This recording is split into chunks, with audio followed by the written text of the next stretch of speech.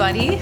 Thank you so much for taking time out of your days tonight to come listen to our presentation, and we hope that we're able to provide some helpful information, and we want to leave time for questions at the end too. My name is Lorraine Gaynor, and My name is Courtney Thomas Dusing. And we are both staff attorneys at Iowa Legal Aid in the Iowa City office. And we're going to be presenting today a little bit about expungement. So looking at what sorts of criminal cases can be expunged under Iowa law and how you might go about finding out if anything in your criminal history is expungible, and if so, how you would do that. And we're also going to be talking about the effect that a person's criminal history can have on their ability to find a job and to find stable housing. And that's sort of what we'll start with. And, I think many of you may have read things in the news. This is something that comes up, but, people that have contact with our criminal justice system, whether that's just an arrest, whether they're arrested and ultimately convicted or end up serving time, that criminal history is something that can stay with you for a lifetime and can really be a barrier down the road to finding a job and finding stable housing. And so part of what we're going to look at today is what the existing laws in Iowa and on the federal level say about discrimination, and what someone might be able to do if they feel like they've been discriminated against on a protected ground when they've gone to try to find a job or try to rent an apartment. And just make sure that people are aware of the agencies both locally here in Iowa City and in the state of Iowa, and then on a national level too, that investigate complaints of discrimination in the employment and housing context. So thank you all for being here, and I think we'll try to take questions, a lot at the end, but if there's something as we're going that you want to ask too, that's fine. And we don't have a huge group here tonight, so we want to try to make sure we answer questions that the people here have. And thank you all so much for being here. So again, we are both staff attorneys at Iowa Legal Aid. Iowa Legal Aid is a nonprofit law firm that's throughout the whole state. We have 10 different offices.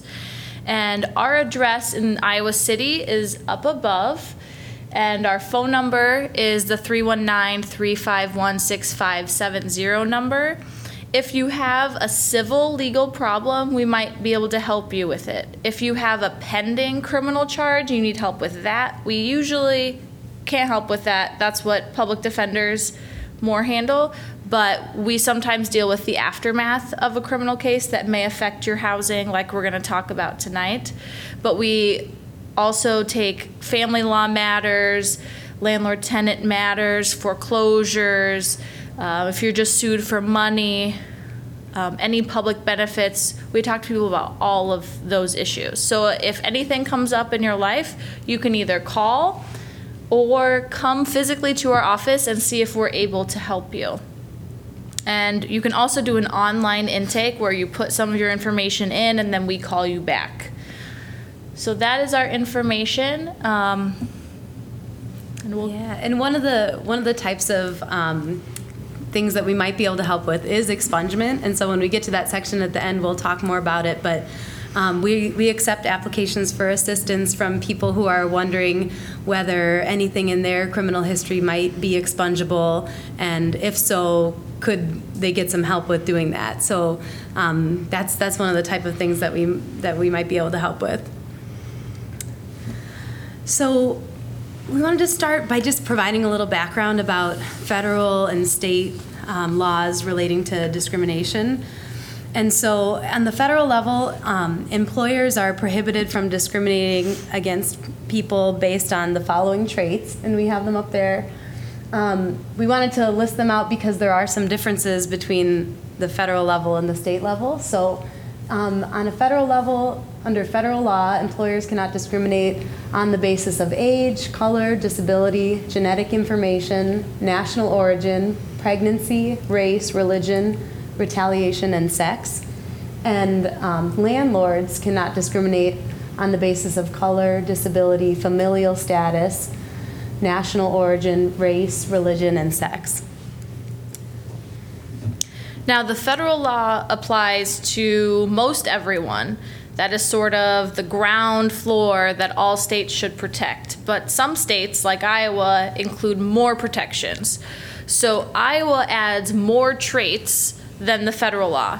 I've listed all of the traits, but some of the differences are gender identity and sexual orientation are protected as far as employment goes. Employers in Iowa cannot discriminate based on those two things. Retaliation often comes up. If you make a complaint about your employer, they shouldn't fire you for making a valid complaint. Also in Iowa, landlords cannot discriminate against gender identity, sexual orientation, retaliation again, and all of the others.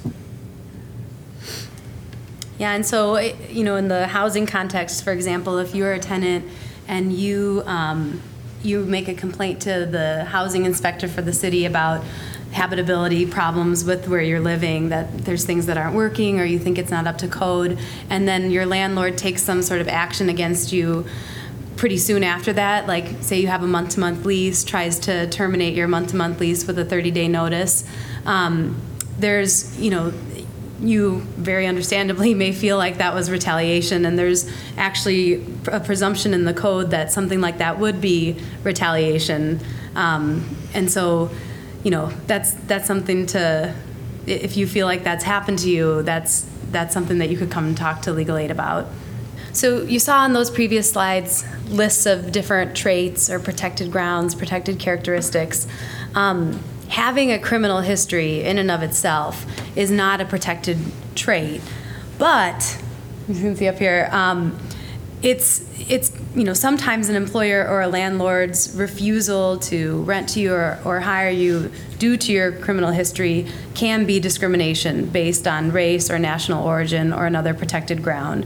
And so we want to talk a little bit about what sort of factual scenarios might be discriminatory practices on the part of a landlord or an employer, and also talk a little bit about two legal theories. One is called disparate treatment, and one is called disparate impact. And that's language that you see in the cases that talk about this, and it's a little complicated, and so we wanted to try and use some examples to explain. I'll start with the disparate treatment. And we have a little bit of an example up here. So if there's two people that are applying for a job, and one is a white applicant who had a theft conviction in 2013, and another is an African American applicant who also had a theft conviction in 2013. So and let's say they have a similar amount of experience, they otherwise equally qualified in terms of relevant past experience for the job, and they both have this same conviction, same amount of years ago for the same offense. But the employer, let's say, decides to offer a second interview to the white applicant, but not to the African American applicant, or decides to hire the white applicant, but not the African American applicant. The employer there would appear to be treating the African American applicant differently due to race, and that is called disparate treatment. So, discrimination, though, can also happen when an employer or a landlord's rule or policy has a disparate impact on a protected group of people. And so we want to talk a little bit more about what that might be like, what that would look like. So disparate impact is a little different from treatment, because disparate impact is when there's a neutral rule or policy or practice. Neutral means on its face it applies to everyone exactly the same, but the way that it functions, so its effect disproportionately screens out a protected group of people. So, for example, if there's a rule by an employer or a landlord that says anyone who has any criminal activity ever is not going to be able to be hired or be housed here, that's a neutral rule because it doesn't matter your race or your ethnicity or anything.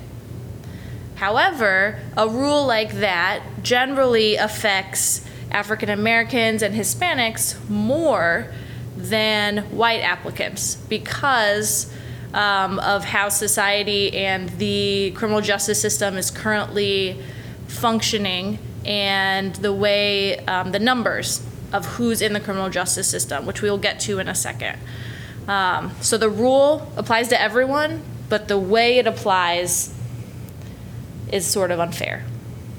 And That's ends up, having a worse impact on certain people as compared with other people. And so to understand this, though, I think we got to take a step back and look at the statistics about race and criminal activity nationwide. And so there's been, and some of the agencies that have interpreted these laws, so like, for example, HUD, which in April of 2016 issued guidance interpreting the Fair Housing Act, cited to statistics from the Department of Justice about rates of arrest and incarceration across different races. And so we've tried to put some of this data up here. Generally in the United States, African Americans and Hispanics are more likely than whites to be arrested, convicted, or sentenced for drug offenses, even though the rate of drug use is similar across all racial groups. And then just to give you a sense, the second one, across the United States, 1 out of every 17 white men will go to prison at some point in their life, whereas 1 out of every 3 African American men will go to prison, and 1 out of every 6 Hispanic men will go to prison. And so you can see from that statistic the much higher rate of experiencing incarceration among certain races. The Equal Employment Opportunity Commission, and you might hear us talk about this later as the EEOC, and that's the federal agency that's charged with enforcing Title VII of the Civil Rights Act. They have put stated about this data, and HUD has said similar things, that looking at this data supports a finding that any sort of criminal history related restriction has a disparate impact based on race and national origin. So, if there are criminal history related restrictions that an employer has, like we won't hire you because of a criminal history, or that a landlord has, that limit housing opportunities, that may have a disparate impact based on race and national origin. In Iowa, the statistics are slightly different. It's actually a little more stark in Iowa. We have some 2015 data from the state. In 2015, African Americans made up 25.9% of Iowa's prison population, while they only comprise of 3.4% of the general Iowa population. So it's a lot higher. That means that Iowa has the 3rd highest in the whole nation per capita rate of incarceration for African Americans. And if you look at the other side of employment, if you look at all the states' unemployment rates in 2015, Iowa had the 3rd lowest unemployment rate for the population at large. However, at the same time, Iowa had the highest unemployment rate of the whole nation for African Americans. Overall, in 2015, Iowa's African American workforce was either incarcerated or unemployed 20.82%. That's a big chunk, and that's where a lot of the argument comes from, is the data. And so, I think Courtney talked about earlier, a blanket rule like anyone who applies for this job who has any criminal history will not be accepted. That very likely is discrimination based on this disparate impact theory, because that's not looking at anything on a case-by-case basis with that person. It's not looking at was it an arrest, was it a conviction, what was the offense for, is the offense in any way related to the job that a person is going to be doing. how long ago did this happen? Is there evidence of rehabilitation? It's just a blanket, like, we're not renting to you and we're not hiring you if you have anything. That would be like an extreme end, So just taking a step first to talk about employment. So when you're applying for a job, there's obviously going to be some expected job duties for whatever job you might be doing. So let's say, for example, you're applying for a job as a bus driver.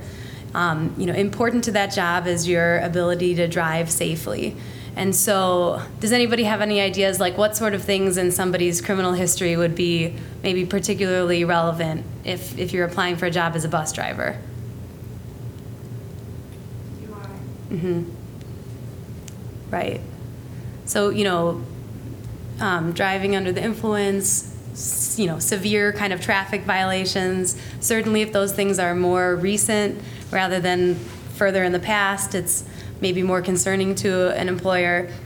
So when an employer is, looking to hire someone, they can ask about your criminal history.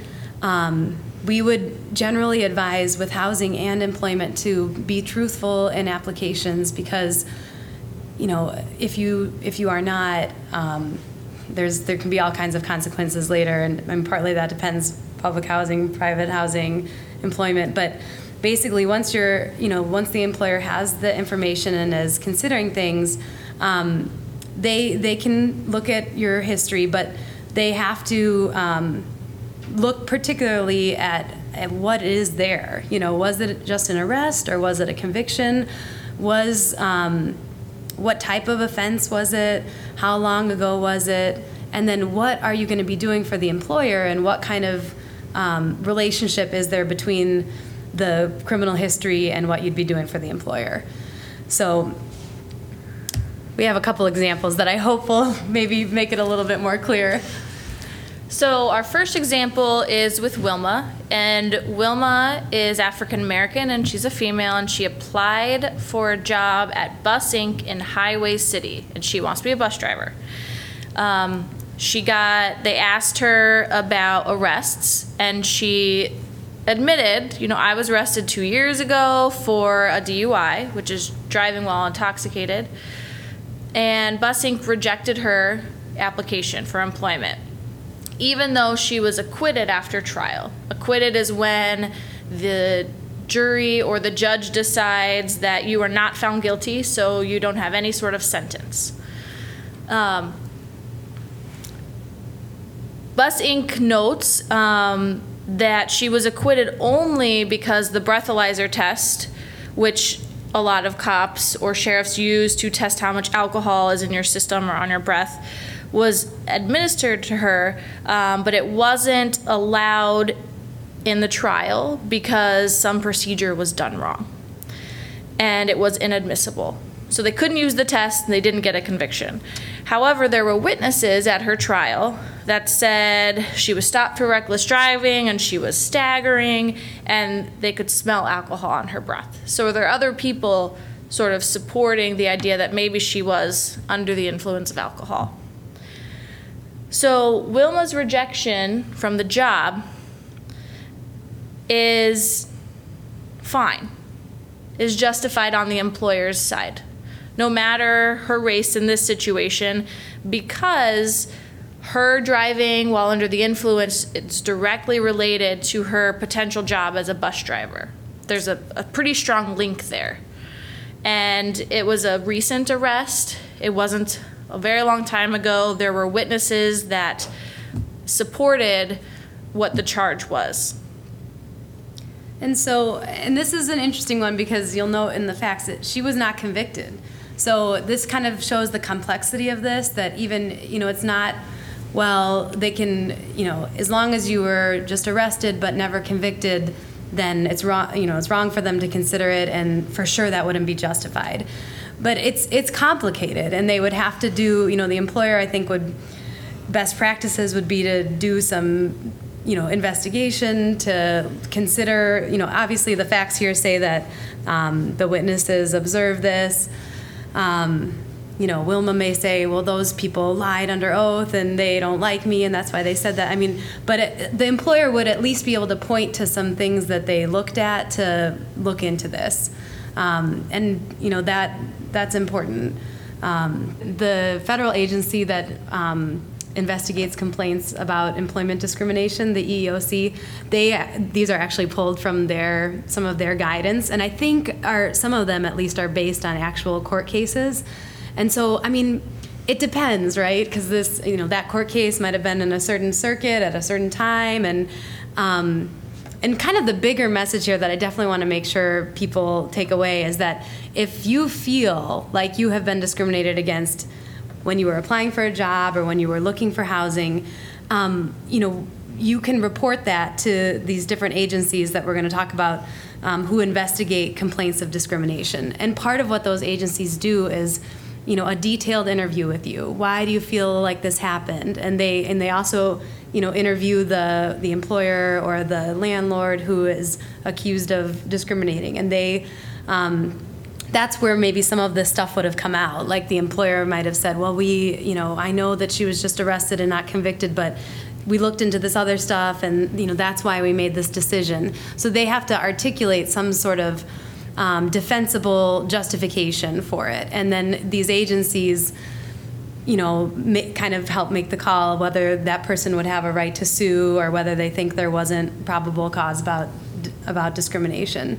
So I can't remember whether this one is a particular court case, but in any situation, somebody who feels that way should contact the agency if they want to, and then start that process. When we get to the expungement flow chart, there's going to be some more clear-cut things that I appreciate sometimes being like, this goes this way, but in a lot of situations, it does depend. So this is an example that we have to contrast with the earlier example.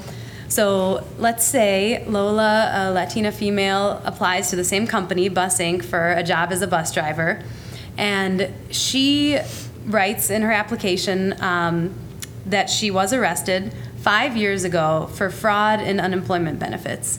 So what strikes you right away? What might have more to do with your job as a bus driver? She's a liar. Well, it is a arrest for an offense that's related to honesty, but it's a bus driver. I think a conviction or an arrest for driving under the influence might be more concerning to an employer than this, in terms of the primary job as a bus driver is to keep the passengers safe, and that type of offense is more directly related to whether or not you would be able to do that. So she admits that she committed the crime alleged, and she explains why she did it, and her reason is somewhat sympathetic, that she received unemployment benefits shortly after her husband died, and her expenses then increased. During that time, she worked part-time, making only minimum wage because her unemployment check was just slightly less than monthly rent. She had kids.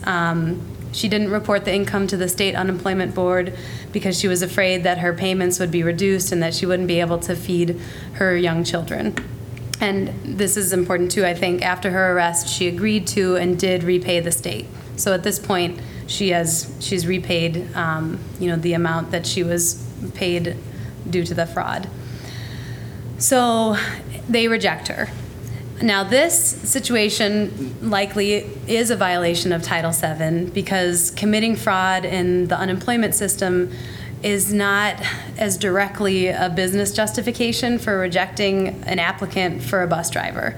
So in this case, it's important the type of crime that the person is either arrested or convicted of, and also it's important the duties of the job that they're applying for and kind of considering what the relationship is. Also, they note that the arrest is not recent. And so with almost across the board, how long ago in the past, has anything happened since then, what evidence is there of rehabilitation, all of that is going to be relevant. So when you're kind of reading these, keeping in mind how long ago. I keep pressing the wrong button, I'm sorry. Okay. So now we're going to look at the housing side of this. The housing argument is newer. It sort of relates to the employment argument. The very important thing to remember is the rules for the employers, those have gone to court and have been decided by judges. Judges have looked at the argument and sometimes agreed that the person was wrongfully denied the job, and sometimes maybe thought that, oh, it was fine. In the housing context, HUD, which is the Housing and Urban Development Agency of the United States government, believes that there's a similar argument in housing, but it hasn't been to court. So there aren't federal judges, we can't point to any federal cases right now that say this argument works in a certain way. But the federal agency believes at this point that it does apply, and they have issued guidance last year in 2016 telling that to landlords. So that's what we're going off of, but just keep in mind there aren't court cases. So we're just going with the best information we have. So the landlord rule is there a disparate impact? But the landlord can still have a rule if it's has a non-discriminatory reason that probably relates to being in housing, relates to renting the apartment. And there's no other way they can put forth that reason. So what would be something that landlords are really concerned about with their tenants? Any ideas?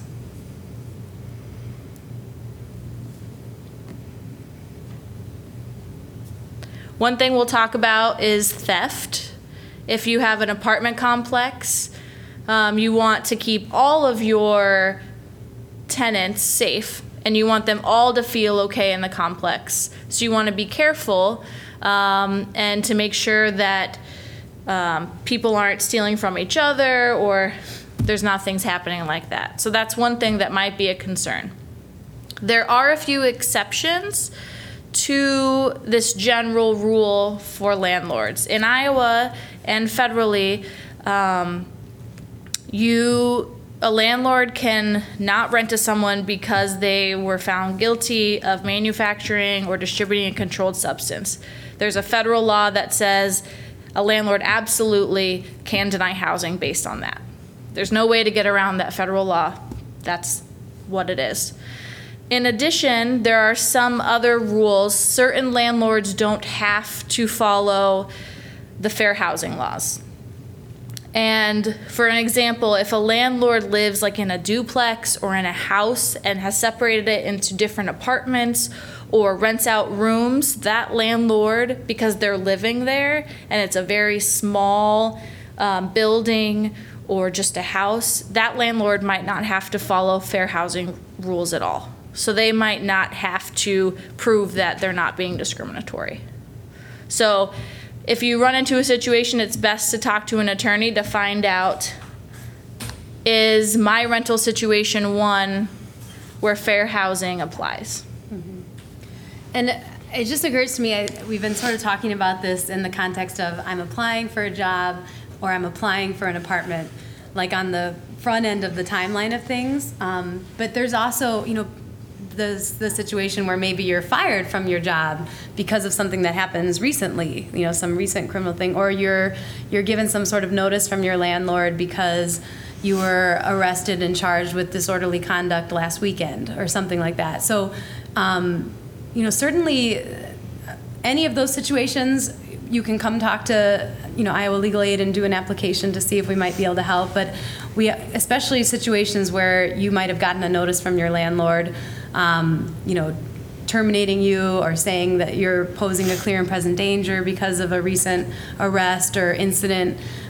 We encourage people to come talk to us as soon as possible and to bring whatever notices they've received from their landlord with them, so that we have as much time as possible to kind of analyze where you're at with things in terms of the housing and in terms of the criminal matter that might be pending.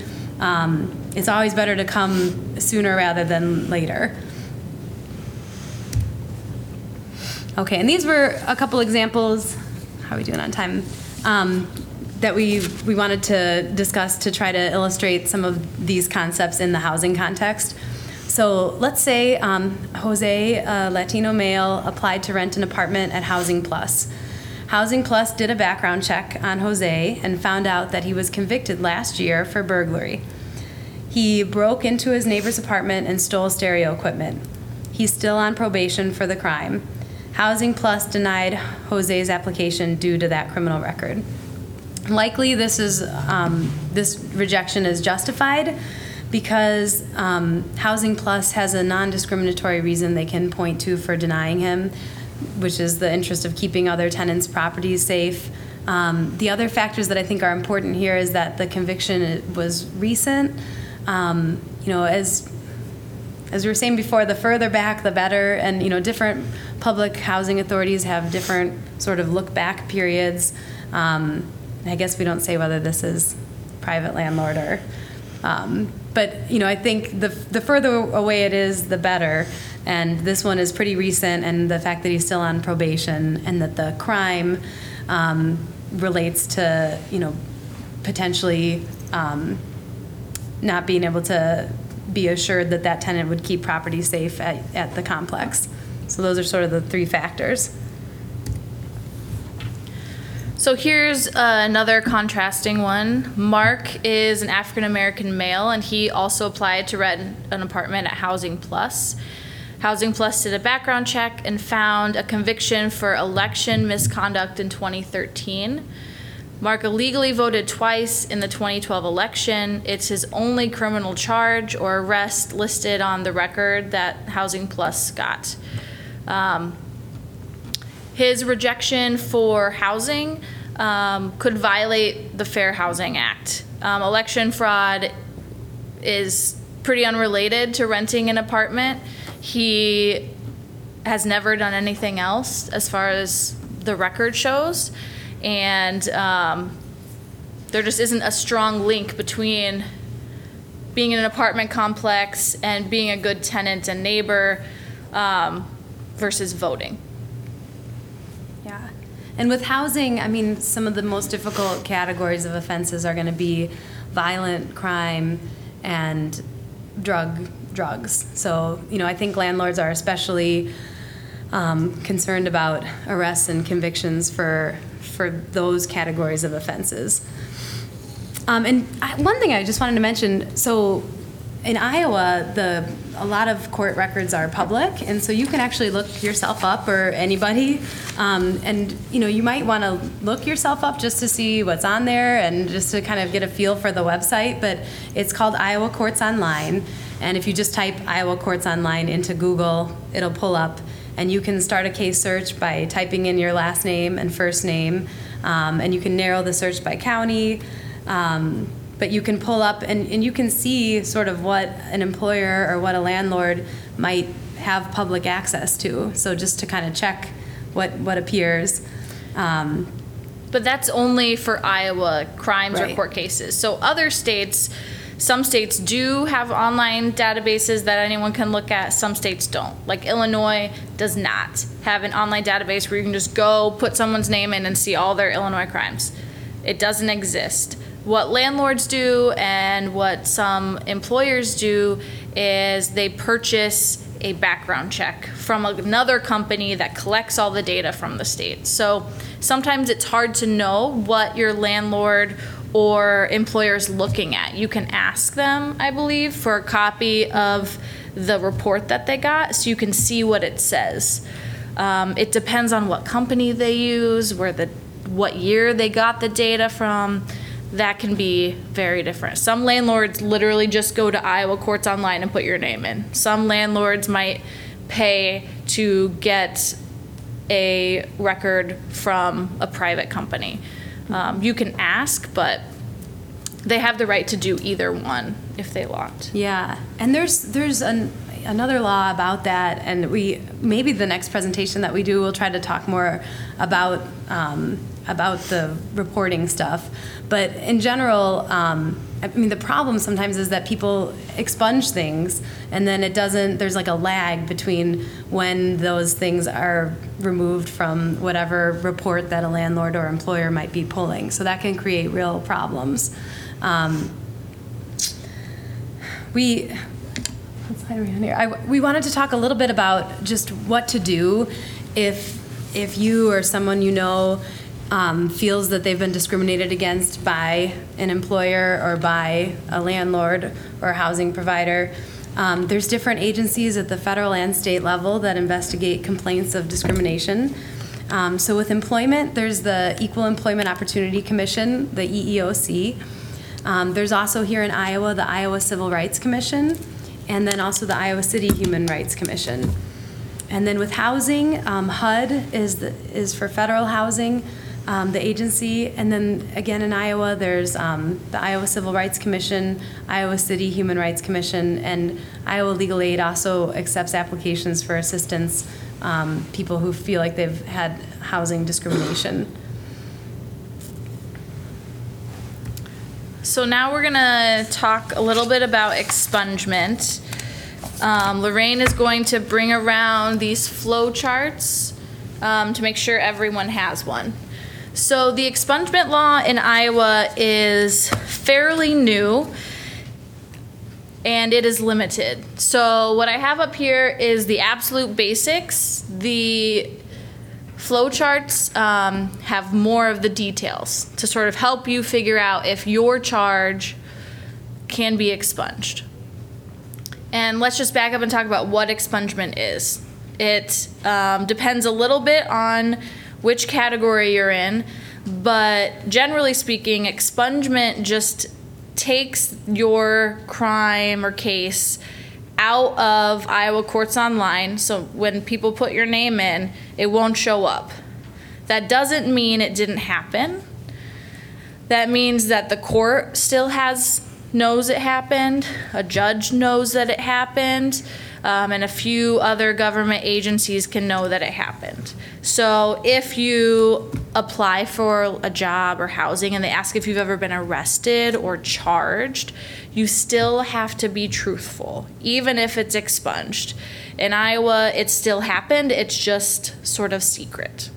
It's a little different if it's a juvenile case because those are sealed and sealing is slightly different. And then deferred judgments are fairly similar.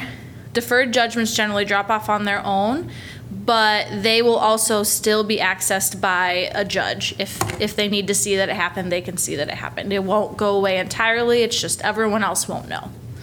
So cases that might be able to be expunged, which just means it's not in the public record, is deferred criminal cases. If you complete all of your requirements for your deferral, it'll happen automatically. Dismissed criminal cases, generally in Iowa, those won't go away on their own. You have to ask the judge to expunge it. You have to actually file something. We have done this, and Iowa Legal Aid, we take applications for people who want to see if they can get anything off their record. Dismissed cases is a lot of the ones you might be able to get off the record. Because right now, if you look it up, if you have a felony case, and even if it was dismissed, when someone types your name in, it's still going to show up that you had a felony. And when they first look your name up, it doesn't say what happened. It just says F.E. John Brown, and they know you got charged with a felony. They have to actually click on it to find out it was dismissed. That's an extra action that has to happen, and not everyone does that. So it can be really good to get dismissed cases off, especially if they're like a felony or something that looks really bad, yet it was dismissed or you were acquitted. Those are stuff you should really try to get off. It could be helpful, okay? Two types of convictions for adults or minors that might be able to get taken off: prostitution and public intox, or PALA. PALA is the possession of alcohol under the legal age. So those are types of convictions that if you meet certain requirements, you could get those expunged. Juvenile convictions, Generally, those will also be sealed automatically, depending on how old it is. If it's an old juvenile case, you might have to file something in court. If it's within the last year, the judge might take care of that for you. If you're confused, either call legal aid, or if you still have a current public defender or a criminal attorney you're talking to, you can talk to them about that. Cases that generally cannot be expunged, civil cases. There's no way in Iowa right now, the way the law is written, to take off any civil cases. That means if your landlord sues you or tries to evict you, it's always going to be on Iowa courts online unless the law changes. So even if you weren't evicted, it'll still show up. Most criminal convictions, other than the prostitution, Paula's, and public intox, cannot be expunged in Iowa. Other states have very different laws regarding this. So if you have convictions in other states, you should call legal aid in that state. There's legal aids in every state because they might have different rules. But in Iowa, if you have a burglary conviction, you can't get it expunged. Okay? So the flow chart, if you look at it, can my Iowa criminal case be expunged? Just like think of one of your criminal cases and then go through the questions and try to figure out if it can be expunged or not. And that is on here for all of them. Okay? So there's one for criminal cases. There are a lot of questions because there are a lot of requirements. So it has to be dismissed or acquitted. 180 days have to have passed. Your court debt has to be paid. That one we may be able to work with. If you owe court debt, you should still call legal aid because there's things you can do about court debt. If sometimes people are acquitted because they were found to be insane at the time of the crime, they won't let you expunge those. Or if they found that you didn't understand the trial enough and that you were incompetent so they couldn't have a trial, you can't expunge those either. So those are the basic questions that you have to go through. There are different questions for each category. So the next category is juvenile criminal case. Those have different rules. Same with the intoxication ones and the prostitution ones. The intoxication and prostitution have a little less. 2 years have to pass, and you can't have been convicted of anything other than just like a traffic offense. So if you got a public intox 1 year and the next year you got a theft fifth or anything, you're not going to be able to get that intox expunged. So you just got to think about each of your cases and then go through the questions. But it can be complicated. So that's why you can call legal aid and we can look at your records and go through them and see what we think. Does that make sense? And Courtney was saying, unfortunately, a common type of civil case that, well, all civil cases generally can't be expunged, but eviction hearings or forcible entry and detainer, FED, those are civil cases, and also sometimes landlords sue tenants in small claims court or district court for money damages, and those cases also show up. And that, I think our clients experience difficulty with that sometimes, where a landlord will look and see, oh, well, you've been evicted 3 times, or even if the person was never evicted, but their landlord filed an eviction case 3 times against them and they were all dismissed, it's still like 3 entries on Iowa Courts Online. And as Courtney was saying, you have to click past the first field to even see the disposition of the case to get to the field where it says dismissed rather than trial by court. And so there are things that people can do still, though, to try to put themselves in a better position and have a better chance of finding housing. And if that's a barrier, having these evictions on your record or money judgment cases, and you're kind of wondering, how can I address this with a future potential landlord? We do intakes on that too, and some of the general advice we give is to try to get references maybe from any past landlord that you had a good experience with. So maybe something was bad with this most recent one, but before that you were living somewhere for 6 years and things ended amicably and you paid your rent on time, and that person would write you a glowing letter and something like that. Sometimes people have a long period of good tenancy, and then for some reason a very short period of something bad happened, and I think having a letter from a former landlord talking about that you have a history of being a good tenant for this period of time is helpful. And other people can write letters too, someone from the community, someone from your church, that would vouch for the fact that you are responsible, that they think you would pay your rent on time, that they think you would be a good tenant. I mean, all of that can only help generally. And so it's not like there's nothing you can do because you can't expunge it, but it is a thing, and it's difficult, and as of right now, there's not anything you can do to expunge the eviction records. Another thing you could think about is if you were being evicted or a bunch of eviction cases were filed against you in part because you couldn't pay your rent, if your financial situation has changed drastically, or if that was a bad period in your life, you lost your job or something catastrophic happened to your family, trying to explain that to the landlord at some point can potentially help. And also if you suddenly have housing assistance from Section 8 or from some other source, explaining that, yes, I had a hard time paying my rent, but now I have help, and they will be helping me. Sometimes explaining that can ease a landlord's fears.